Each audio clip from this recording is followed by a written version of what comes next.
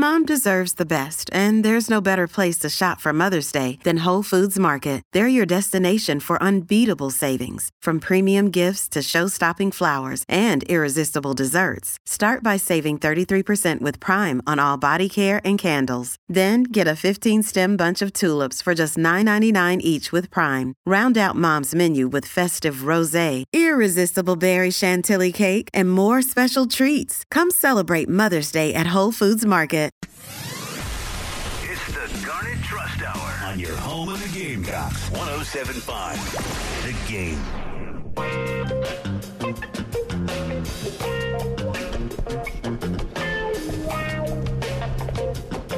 All right, welcome in. It is the Garnet Trust Hour here on The Game. Tyler Head, Wes Mitchell, Chris Clark. We are broadcasting live out at Gold Line Framing in West Columbia. 511 12th Street, going to be out here until noon, getting you set for South Carolina, Mississippi State course coming up Saturday night at 7:30. You can listen to right here on The Game. Our friend Mark Benoit joining us once again for the Garnet Trust Hour. Jeremy Smith will be joining us a little bit later on in the hour. Mark, first of all, how you doing? And what is your assessment of this season so far? Doing really well. Glad this is my first on-location show right. with 107.5 The Game. So excited to be at Gold Line Framing in West Columbia. A lot of Gamecock stuff here, so if you need your Gamecock framing needs, then come check it out. Absolutely. But obviously disappointed in the start of the season. I don't think it was out of the realm of possibility that we could be 1-7 or 1-2 right now. Right. But I think specifically being in two fourth quarter games with kind of chances to win, or and then not being able to get over the hump is probably the most disappointing thing. I think going into last week, if you had asked anybody that you'd be down 3 at the start of the fourth quarter going into the Georgia game, then most people would be excited. But I think the way it kind of happened was probably a little bit of a disappointment for fans. I was there.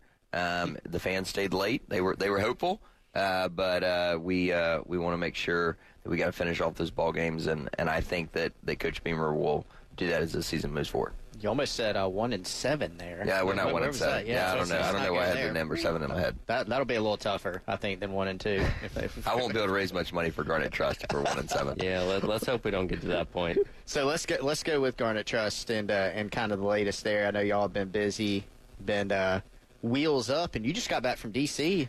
This morning. Yes, actually. So I know that there's been a lot of NIL discussions up on Capitol Hill lately. What's the latest on the NIL front up in D.C.? It is being talked about more than I probably thought it was. Mm-hmm. The government's about to shut down, and so I figured that would be the topic of conversation, and it definitely was. But there were very many folks who were interested in having an NIL discussion. I think that the legislators in D.C. have been put in a little bit of a predicament because they're hearing from all sorts of folks, right? They've got the athletic administrators, they've got the NCAA, you've got the conference commissioners, and now collectives are at the table, and that's the biggest thing. We joined a group called the Collective Association, along with 21 other schools from across the country. It's a group of collectives that are here to advocate for collectives, and so we were a part of that organization that went. There were 6 schools that were represented in D.C., and we were part of that group that went up there and got to actually meet with a couple of elected officials and some of the staff just to try to make sure they are still in the beginning stages of this, and we want to make sure that collectives have a seat at the table. So obviously these conversations have been going on for a while with the representatives up there in Washington. Was it difficult for y'all to finally get a seat at the table, or what was the process of that happening? No, I am fortunate. I had a little bit of a political background, so I had some good connections there to help us get in the door in a couple places.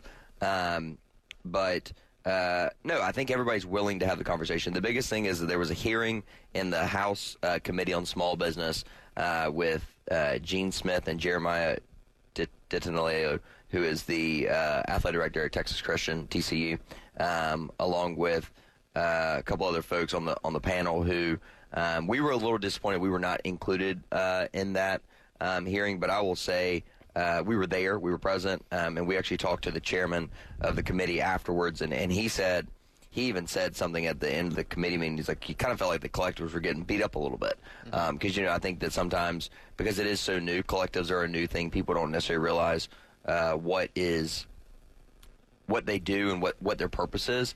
And he actually even made a point at the very end of the hearing to say, what's your opinion of collectives to the athletic directors? And both athletic directors said, listen, we love working with our collective. They're going to do things on the up and up. And I think that Coach Tanner and our administration here at South Carolina feel the same way about Garnet Trust. Yeah, I took note of that during the hearing that, collectives weren't invited to have a seat at the table. It was, a 2-hour hearing, I think. Yeah, a little over an hour and a half. House Committee on Small Business. And no athlete representation. No athlete representation. Seems strange to me, right? Because, and tell me if I'm wrong, look, this is not atypical. In that some people that are involved in things are excluded, at the highest level. But what we know is NIL affects athletes, right? It obviously affects administrators. It affects schools. You could argue maybe it affects fans in some ways too.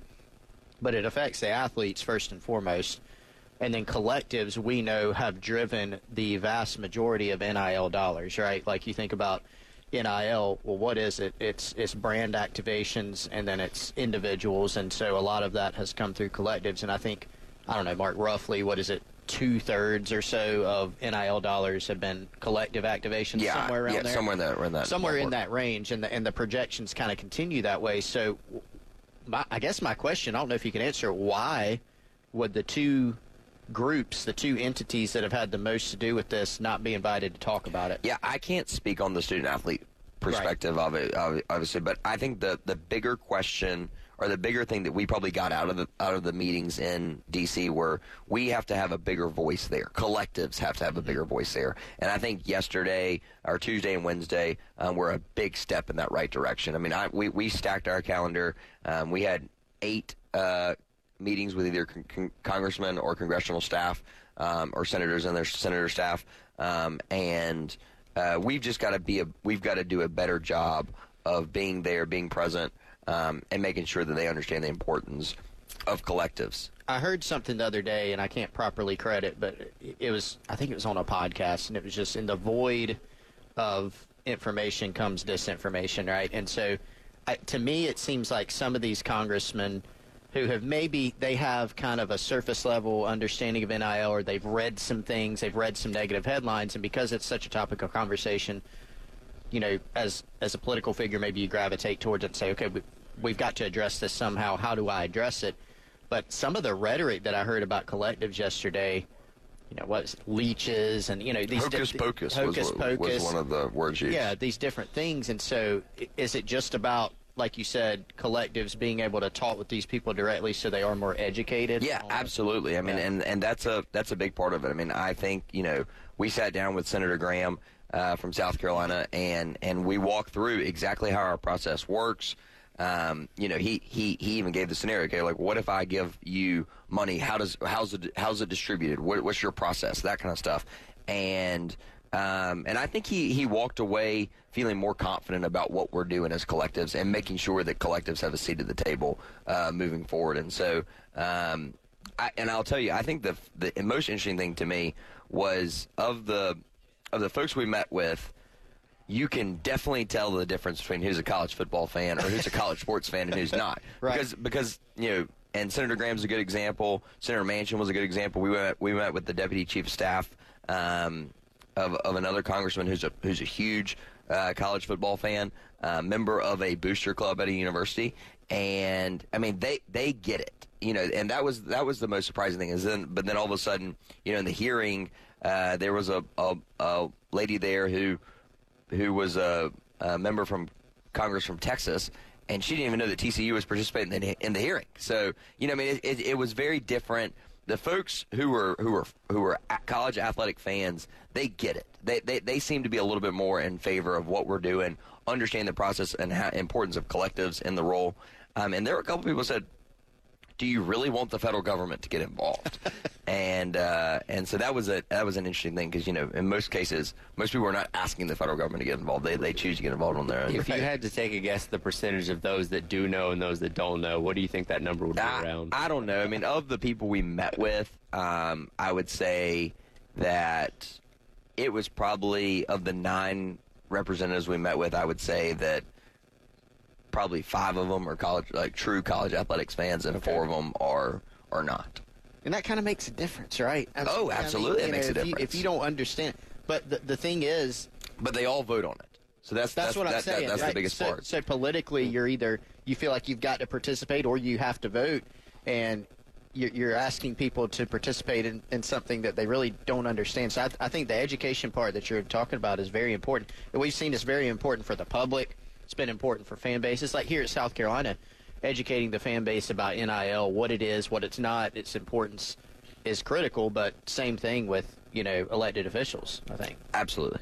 And with that, and I think it was Senator Cruz that said, there was an optimism about 60-40 that something was going to get done, and then the rebuttal to that, somebody else says, well, we're not that optimistic about it. So you're kind of having, the opinions from both sides on whether this can get done or not. Yeah, I mean, and it's not as much of a partisan issue. I'll say that. I mean, but I think it's a little bit more of, can we go back to the college athletics aspect? I think for people that are college sports fans, are more in tune with this issue than people who are not. And so it's not necessarily a Republican or a Democrat issue. It's more of, now there are some different priorities amongst the parties for sure, but it is much more the folks who are college athletics fans, Democrat or Republican, are interested in getting something done. Senator Manchin's a good example, right? You got Senator Manchin and Senator Tuberville, who are both on different sides of the aisle, but both who care about college sports. Senator Manchin was a college football player at West Virginia. Coach Tuberville obviously was, a longtime SEC head coach. And so they care about the sport, so that they are they're more interested. Then you got the person who doesn't care anything about the sport or sports world, and they're not in tune to what they think might be next. Yeah, and I think here's the thing: it's kind of, it seems important for the NCAA to try. This is why they've asked the federal government to get involved, because if they cannot. They obviously can't. They do not want to keep going with this current model. It doesn't seem like that's sustainable for the NCAA either. They haven't given a centimeter or an inch, and we've seen the direction that it's gone, right? So if they can't have the government step in, if that doesn't end up happening, then what are they left with? It's like they've kind of got to go ahead and say, okay, we need to try to get everybody on the same page and create a new model. If not, absent government interference, which seems a little less likely right now in my view, then the players, the coaches, they're going to dictate the model. Well, and the hard part is, how do you get some government answers without getting too many government answers? And I think that's the problem. That there are a couple things that specifically we all support. I think all schools, there needs to be a sports agent registry, and there has to be some guidelines as to far as what that looks like, just like they have in the NIL, or excuse me, in the NFL, so that you don't have bad actors. And there have got to be this preemption of state laws, right? In Missouri right now, if you live in Missouri, you commit to the Missouri Tigers, Missouri's collective can go ahead and start paying you as a high school student. We can't do that in South Carolina. We can't interact with students until they are on campus at the University of South Carolina. And we want to make sure that there is a level playing field across the board on issues like that. We'll talk a little bit more about that as the Garnet Trust Hour rolls on. Mark Benoit hanging out with us here at Gold Line Framing in West Columbia, 511 12th Street, going until noon here on The Game. It's the Garnet Trust Hour on your home of the Gamecocks. 107.5 The Game.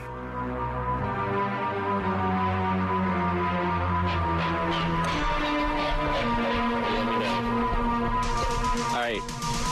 Welcome back in. It is the Garnet Trust Hour here on The Game. Tyler, West, and Chris broadcasting live out at Gold Line Framing, 511 12th Street in West Columbia. Going to be hanging out here until noon. Mark Benoit hanging out with us, talking a lot about NIL. Real quickly, though, I want to remind you about the Lawyer Lisa Special Teams Touchdown Contest, which rolls over into another week as South Carolina still looking for that first special teams touchdown of the season. And if they get it this weekend against Mississippi State, you could win $400 on a gift card come Monday morning when Bill and Preston announce a winner live on the air if, again, South Carolina scores a special teams touchdown this weekend against Mississippi State. Head on over to 1075thegame.com each and every week to register for your chance to win the Lawyer Lisa Special Teams Touchdown Contest. Mark, you mentioned this right before the break. What's going on in Missouri with their no NIL law that allows high school recruits that have committed to in-state universities to start receiving benefits as soon as they sign the national letter of intent. Is that correct?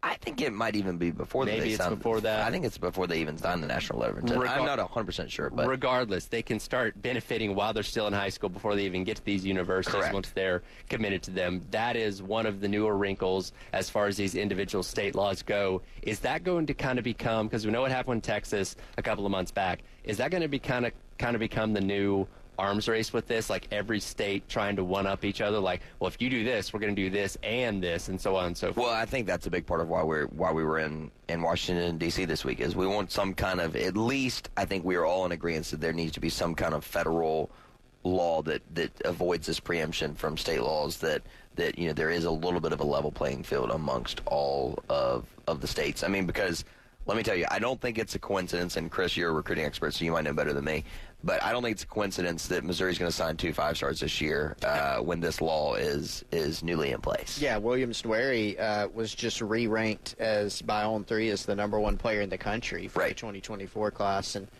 obviously him being in the state of Missouri, I think, look, I mean, honestly, credit to University of Missouri. Oh, credit to University of Missouri, Coach Drinkwitz, all the above. And their legislature, because they kind of had the foresight to say, okay, this thing's been all over the place, right? There was a race, and I'll get to the point, but there was a race when NIL went live in the summer of 2021 to, okay, we need to pass the state laws so that we can participate.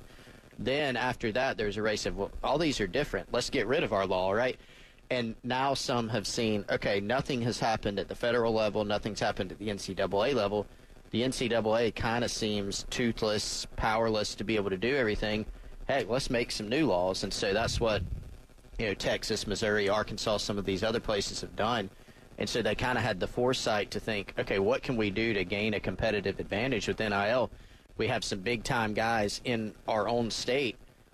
Let's craft this law that can really help us. And so they've done that. And you're right, no, absolutely no coincidence at all there. So I think, these smart institutions and leaders will find ways to, continue doing this. And right now in the state of South Carolina, I mean, high school kids are not allowed to, cash in, so to speak, on their NIL as high school kids. Some other states have done it, like Missouri. Some other ones have had those conversations and may be moving in that direction. Yeah, and I mean, I don't know. I'm not against South Carolina doing something like that, and obviously our legislature comes back into session in January, so that might be something we talk about when we get closer to that point. But I do think that that we've got to be forward thinking in our planning is from a legal perspective. Mm-hmm. So when they come back into session in January, let's say that South Carolina wants to do exactly what Missouri has done with allowing the high schoolers to benefit once they commit to in-state institutions. What's the time frame for something like that coming to be? Realistically, probably April-ish. Okay, so relatively quickly. Yeah, so they're only in session from January to about the middle of May. Okay. So anything that gets done, and it has to, because it's an election year in 2024, it will have to get done that year, or else you start all over again in January. But you could realistically get something started in January and passed by April.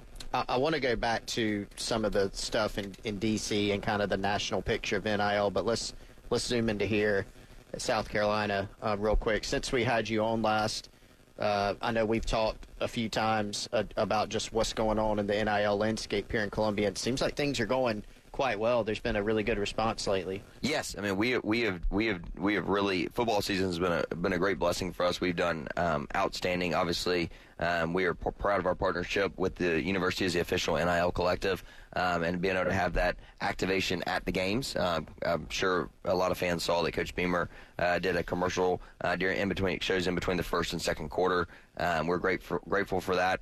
and a couple of different QR code activations during the game. And then obviously the university's been great about sending out emails and stuff of that nature to support us. How much of an uptick is there with people's interested in NIL once football season does start? Definitely more. I could tell toward the end of August, that folks were starting to think about it. I mean, July and August are definitely slow periods of time for fundraising in general. Just people are vacationing, they're not thinking about it, and then all of a sudden it's like school gets back in. They're like, oh, we got to pack the tailgate. We're going to the game.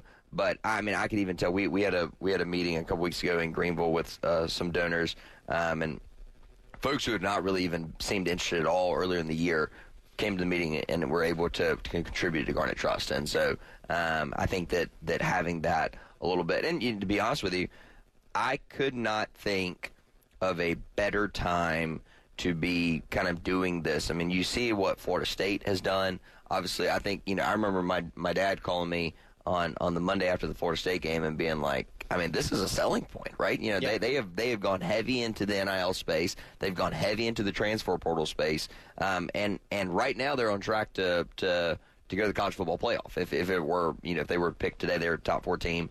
Hopefully they keep that momentum going, and we'll see long term where that works. Obviously, what's happening at Colorado, they went from one win last year. They're started out 3-0. I think they're gonna hit a little bit of a tough stretch here in the next couple weeks, but I think they've got some of the talent to compete. And NIL is a part of. I mean, there's a big reason why they have that kind of talent. Well, and I think it's interesting to look back now, and we have the benefit of hindsight to say, oh, I told you so, but there are a lot of predictions about NIL where it's, number one, it was, people aren't going to watch anymore, and the NCAA, one of their attorneys even argued in a courtroom, he had some study saying that if a kid got an academic award, some percentage of people said they would be inclined to not watch anymore. It's obviously completely bogus. The ratings are sky high. You've got Dion, who's been on the forefront of this kind of new era, this representation of kind of the NIL era, and people are tuning in droves. They love it. It's bringing new people to college football. Game Saturday was one of the most viewed games on ESPN. There were 9.5 million people that watched the game that started at 10 o'clock at night against Colorado and Colorado State. Right. Not even 2 name brands. It's not like Deion Sanders went to Bama. Right. I mean, and so it's absolutely bananas. So that's obviously thrown out the window. Another narrative among many that we heard about NIL is, well, it's just going to be rich gets richer. Right. We've seen the most. We were talking about this last hour. We don't even know who's good in college football this year. There is more parity in college football than there has been in 20 years, and NIL is 100%, a driving factor in that. I'm not saying it's the only factor. Obviously, the transfer portal is important, but I mean, NIL is a huge factor. I couldn't tell you who the top 4 teams are going to be this year. I think that Georgia could lose, Texas could lose, Florida State could lose. Who else we got? Oregon could lose. I mean, you just go down the line. I mean, and there is not Ohio State could lose. They've struggled a little bit in some of the games. Michigan, right? I mean, you've got Oklahoma. I mean, you could just go down the list that they're all good competitive. But isn't that what we want? And as South Carolina fans, I think that this is specifically going into 2024. You have a 12-team playoff. You have an opportunity to continue to grow the Garnet Trust and our NIL involvement. We are building on some special stuff. I think kids want to come play for Coach Beamer. It really is lining up a lot to be a good place for South Carolina. Yeah, and I think that we have to make sure the fan base knows that. Yeah, and I mean, you hear fans a lot over the years saying, gosh, you almost feel just stuck because you've got School A who has a huge trophy case and lots of money and the name brand. And so when NIL launched, I specifically remember, again, summer of 2021, some of us that were talking about NIL at that point said, man, this could be like an entry point for a school like South Carolina if you use it to your advantage. And so I think we've seen some pockets of that, right, like some flashes of being able to do some really good things here in recruiting, the transfer portal, with NIL as a component in addition to, the coaching staff and academics and development, location, all those things. NIL is an important component of it. But I feel like, man, we got now plenty of evidence that is helping drive parity, and you can use it to your advantage, as a school to, turn yourself around pretty quickly if you do it the right way. Yeah, I totally agree. And, I mean, we have got to continue to build on some momentum. But I think that schools or players are realizing that South Carolina could be a destination place. And, and correct me if I'm wrong, but I read a stat the other day, and I know we got to go to break, but I read a stat the other day that said, traditionally there are 10 to 12 teams that sign 5-star players. Mm-hmm. And now in the space of NIL, that number's really growing to even more than, it's probably going to be this year and probably maybe the 18 range. There are 32 5-star players. You're going to have 18 schools that sign a 5-star. And that last year was 15. So normally it's in the 12 range. Last year was already 15. This year's going to be closer to 18. And I think that is, that just shows that the talent is diversifying a little bit. And, Alabama and Georgia can't just hold a ton of 5-star players. Right. We'll continue our conversation with Mark Benoit, again broadcasting live from Gold Line Framing, 511 12th Street in West Columbia. Going until noon, it's the Garnet Trust Hour here on The Game. 107.5 The Game on demand podcast menu. Sponsored by Lexington Orthopedics and Sports Medicine. If you're dealing with injuries or pain, our team is here to get you better sooner. On the home of the Gamecocks, 107.5 The Game.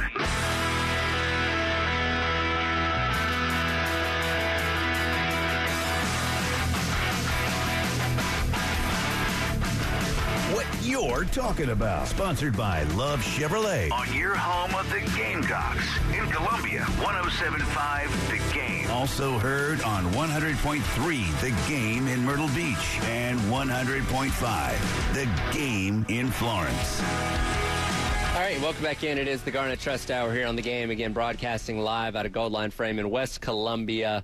511 12th Street, broadcasting until noon. Myself, Wes, and Chris hanging out with Mark Benoit here for today's edition of the Garnet Trust Hour. It is a home game week. That means we like to give away tickets here on 107.5 The Game, sponsored by our friends over at Carolina Honda Powerhouse. And I believe Josh has informed me we have some tickets here to give away, 2 pairs of tickets. You can come down to Gold Line Framing in West Columbia, 511 12th Street. Before we get out of here, first come, first serve. Claim yourself a pair of tickets to a future game this season for the Gamecocks. So again, hanging out at 511 12th Street, Gold Line Framing in West Columbia. Getting back into our conversation about NIL, and, Mark, you talked about just coming back from Washington this morning.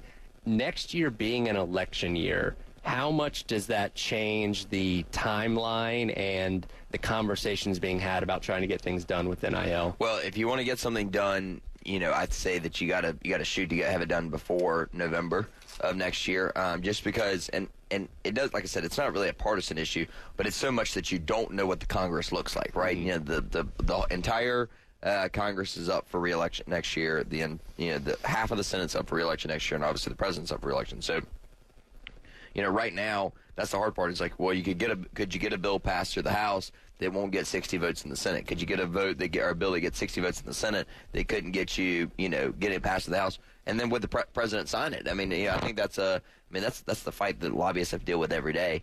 But I do think that that's the hard part. Is not that it couldn't happen after that, you just don't know what Congress looks like and what their priorities are after that as well. Do you think this will reach? Will we hear anything during the presidential race? Like, will this leak up into that? It seems like a smaller priority to me. Yeah, I don't. Well, and listen, think we get there. Candidates talk about issues that drive people to the polls, and I don't think anybody. I don't think anybody is going to the polls to vote because of an NIL issue. Well, it depends on what state you're in. Yeah, it seems like the reason that this has gotten into Congress is because of just some of those, political connections and things where NCAA is lobbying Congress. Right. Hey, please address this, and say, okay, oh yeah, we do need to do something about this, as opposed to it being kind of a real, tangible issue. I mean, it won't be the first time that Congress plays around with an issue that isn't really that important.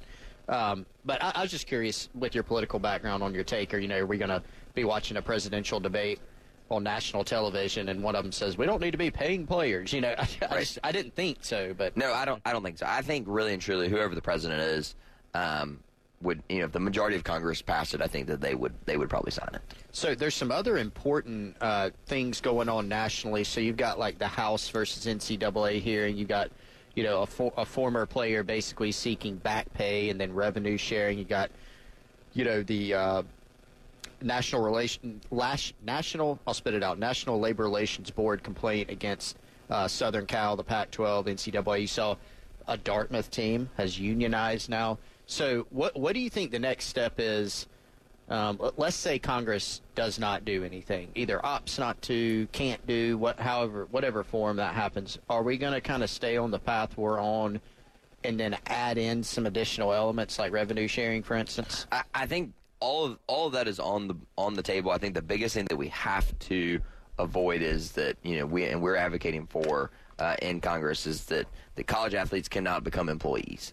And that's, you talked about the NLRB, or you talked about Dartmouth unionizing. That's the way that some of these, courts and boards and states may want to go. But that is there. I think I heard the number that if states started employing college athletes became employees, then there are only 35 schools in America that have the revenue to be able to actually make that happen. And I think the Gamecocks are there. We're close. We're fortunate to have some of the SEC revenue, but it's pretty much the SEC and the Big Ten, and maybe a couple of schools in the ACC, and then and maybe a Big 12 school or two. But there are 35 schools that could actually stay in business. That's roughly half the Power Five. Yeah, I mean that's correct. That's a pretty absurd number to think about. So when we're talking about some of the alarmist stuff about NIL killing college athletics, that is actually one of the things that could do it. Right. And that's the problem that I think people don't realize is somebody says, well, we're taking the amateurism out of sports. Well, let me go ahead and put it out there that amateur sports in college don't exist without college football. Mm-hmm. Because of the amount of revenue that it generates. At South Carolina, our revenue-generating sports are football and men's basketball. I think baseball breaks even, or pretty close. But outside of that, none of the other sports are profitable. It's crazy because we have one of the best women's basketball. Yeah, I do think that down the road, women's basketball probably does become profitable at South Carolina because of the TV contracts, and I think that more eyes are watching women's basketball, and I think ESPN and ABC have done a great job of broadcasting that stuff. So as TV contracts become bigger for women's basketball stuff, I do think that eventually you get to a point where women's basketball is. But if you want to get rid of, or you want to say NIL is ruining college football, then you might as well say that it's going to ruin every other of the 19 sports at South Carolina. Yeah. Because if you can't have football, you're not going to be able to have any of the other things. So how do you, what is the balance? What is the compromise between not having athletes be classified as employees, but also keep collectives? Like some people have said, get rid of collectives, which to me, I don't even know how that's legally possible. It's not my opinion that it is possible. I don't think it is. Private business where you've got some nonprofits that operate in that space. But if you have revenue sharing, if you have some model of collective bargaining, is it just within some type of NCAA or conference framework where basically, hey, if you play an NCAA sport or an SEC sport, whatever it may be, hey, you get this revenue share is just kind of what you agree to? Some folks have talked about revenue sharing. I think it would be hard. It would have to probably come from the conference level. Mm-hmm. It couldn't go through the school because obviously funds can't transfer to the school, but there is, maybe that is, okay, each school designates a collective. The conference dishes out, let's call it 10% of the TV revenue to the collectives. The collectives then work with the schools to make sure that money is distributed, properly. That makes sense. Okay, so you mentioned that one of the things that y'all are talking with folks, including Congress, about is the whole issue of employee versus non-employee. From your perspective, helping run Garnet Trust, fundraising for Garnet Trust, what would be on your wish list of things going forward that you would like to see happen in this space? As far as congressional or legality? Just general. Generally, what would you like to see? Or what would you like to see happen? What would you like to not see happen? I mean, we have got to think about protecting the student athlete. We have got to make sure that student athletes have rights and protections that any other either employee or student would. You know, I mean, a lot of people say, oh, well, they shouldn't be able to transfer after 1 year. Well, guess what? You could go to a different college once every 4 years, you know, or a different school every year for 4 years and still graduate. And so we have to make sure we keep something like that in place in protecting the student athletes. I'm a big believer. I want to get rid of this preemption of state laws, right? You know, I think that we've got to have some kind of level playing field as far as that goes. And we've got to figure out a way to keep bad actors out of the game. You know, Garnet Trust, we do things the right way. 90% of our dollars go to the student athlete, but there are instances where you have, you know, someone who influences a kid to get in the transfer portal because he thinks he can get a deal at another school. They get in the transfer portal, and then they never even get a scholarship offer from, and much less an NIL deal. They never even get a scholarship offer from another school. And so you got it. But I do think the market corrects itself, because I think, you know, if X player leaves the year before and he goes in the portal thinking he can go make more money, and then he doesn't get a job, or he doesn't get picked up by a school, then it teaches the rest of the players on the team the grass is not always greener on the other side. So sports agent registry, you make sure that they are, you know, make sure that we aren't allowing them to be employees. Those are, and then the preemption of state laws. Those are kind of my top three things that I think, you know, I would want if I could draw up a perfect scenario. We'll come back and wrap up today's edition of the Garnet Trust Hour. Coming up next, we are broadcasting live at a Gold Line Framing in West Columbia, going until noon here on The Game. All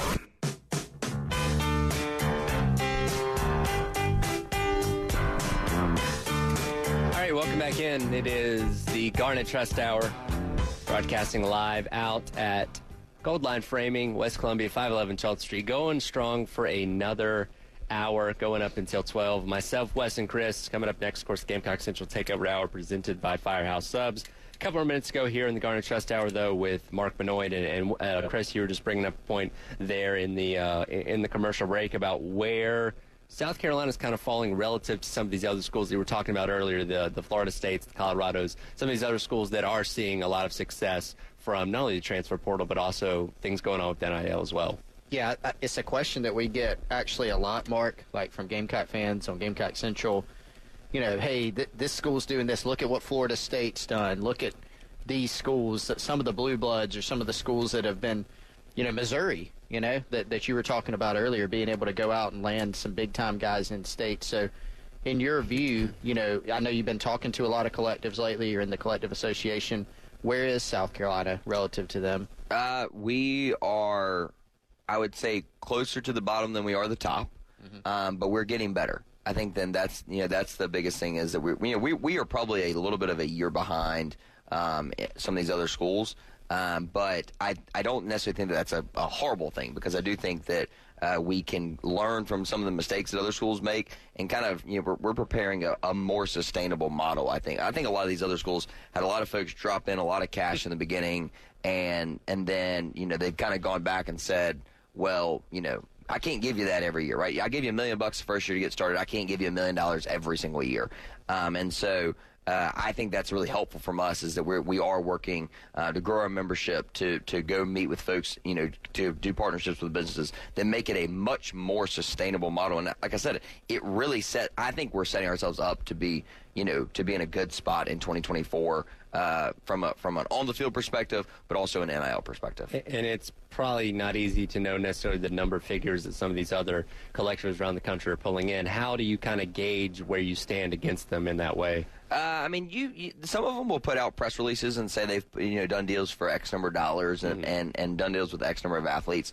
I mean, and that would be, I will tell you, I mean, we are as competitive as anybody in the number of athletes that we have worked with. You know, Ohio State, Tennessee, Florida State, South Carolina. I mean, they, relative to how many athletes they have on, you know, scholarship athletes they have on campus across all sports, we are as competitive as any person in the conference. You know, it's hard to know dollar figures of what those deals are, but, you know, sometimes schools can or collectives can overpay for an athlete sometimes too. So more money is not always the answer. I mean, we saw at Texas A&M, for example, you know, the number that was reported that they spent in the 2022 year was around $9.5 million. I think that they actually they spent it up less than that, closer to about $5 million. But I mean, that means they spent $1 million a game. They won 5 games last year. They spent $1 million a win last year. So more money is not always the more money always helps, but more money is not always the right answer. More money, more problems sometimes. That's right. Yeah. So I'm intrigued by the collective association, right? Because 21 schools now? Yes. This is an area where you would think in some regards that maybe some of these collectives are kind of hiding info from each other, and it's competitive, right? They all represent a school, and all these schools are trying to beat each other. So what was kind of the purpose in gathering these groups together? Well, listen, we competing against each other on the field. Yeah. But we're not competing against dollars for each other, typically. That's right. You're still going to your fan base, your donor base. And, we don't really talk about best practices of how to run a collective and how to fundraise for a collective. But we're not necessarily saying, okay, well, Florida State, you took Jaheim Bell from us. What'd you pay him? How'd you get him to do that, right? I mean, whatever, man. I mean, there's not, Jaheim chose to go into the transfer portal, and Florida State was an option for him. It wasn't like that the collective was poking around saying, oh, well, what's Garnet Trust paying, and we can try to get him a little bit more. Mm-hmm. And so there isn't that kind of, we collaborate and we try to figure out what's working at other schools, what's not working at other schools. And I mean, that's a good learning opportunity for us. And then also having a trade association type group that can go advocate as a group, Mark Benoit and Garnet Trust going to Washington, D.C. to talk to a couple folks versus a group of people that represent the majority of the Southeastern Conference and a lot of the ACC and some Big Ten schools. I mean, that makes a much bigger difference than just a group of, just one collective going up there by themselves. So I know we do this every time we have you on, but for people that want to get involved in either Garnet Trust or Garnet Trust Foundation, tell us how they can find out more information, yes, how they can reach out to you, and then, just basically what their dollars could do, what their dollars are doing. Yeah, absolutely. So if you are interested in joining Garnet Trust, you can join for as little as $10 a month. You can go to garnettrust.com. You can set it up. It'll reoccur on your card monthly. I think all of us probably have some reoccurring charges on our credit card that we don't really know where it comes from. So what's another $25 to the Garnet Trust? If you're interested in making a larger gift, Garnet Trust Foundation, is 100% tax deductible, 501c3. On the Garnet Trust side, 90% of the money goes directly to the athlete, 10% helps cover overhead. On the foundation side, 70% of it goes to an athlete, 20% of it goes to a charity. Because that helps us obviously, bring more light to our charities in the Columbia area, and then 10% helps cover overhead.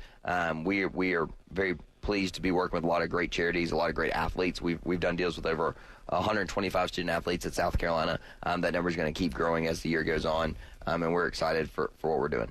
Got about a minute and a half here. Last thing, first home conference game coming up Saturday night against Mississippi State. How do you see this one shaking out? I think the Gamecocks win by 10. So I'm going to go 34-24 South Carolina. So covering the spread. I think, we cover. Good teams win, great teams cover, right? That's right. And I've got a lot of confidence in our team. I think we'll bounce back. The offensive line looked a lot better. Tree Babalade, what a effort by him against a top-ranked defensive line. I think that the Gamecocks will win. I think 10 points is not necessarily a barn burner, but I think we will control the game. You've been a South Carolina fan your whole life. Have you ever talked as much about the offensive line as we have this offseason? I probably, it's funny that you say that because I talked to somebody earlier in the year and they said, well, what are you worried about? And I said, I don't know if we have a great offensive line and I don't know if we have a running game. And that so far that's proved pretty true through 3 games. But, somebody said, well, that's the same old story as usual. So, outside of a couple of, I will say I don't think it's a coincidence that you had a couple of high-drafted offensive linemen that were on the 2011, 2012, 2013 teams, and you had, a key in success.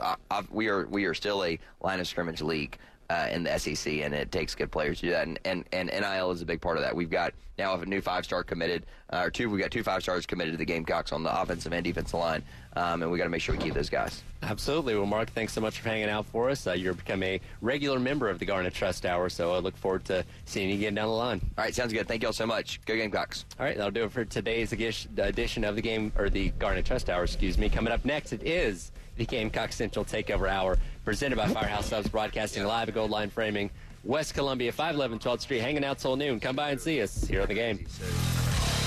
Hello, it is Ryan, and I was on a flight the other day playing one of my favorite social spin slot games on ChumbaCasino.com. I looked over at the person sitting next to me, and you know what they were doing? They were also playing Chumba Casino. Coincidence? I think not. Everybody's loving having fun with it. Chumba Casino is home to hundreds of casino-style games that you can play for free anytime, anywhere, even at 30,000 feet. So sign up now at ChumbaCasino.com to claim your free welcome bonus. That's ChumbaCasino.com and live the Chumba life. No purchase necessary. VGW. Void where prohibited by law. See terms and conditions. 18+.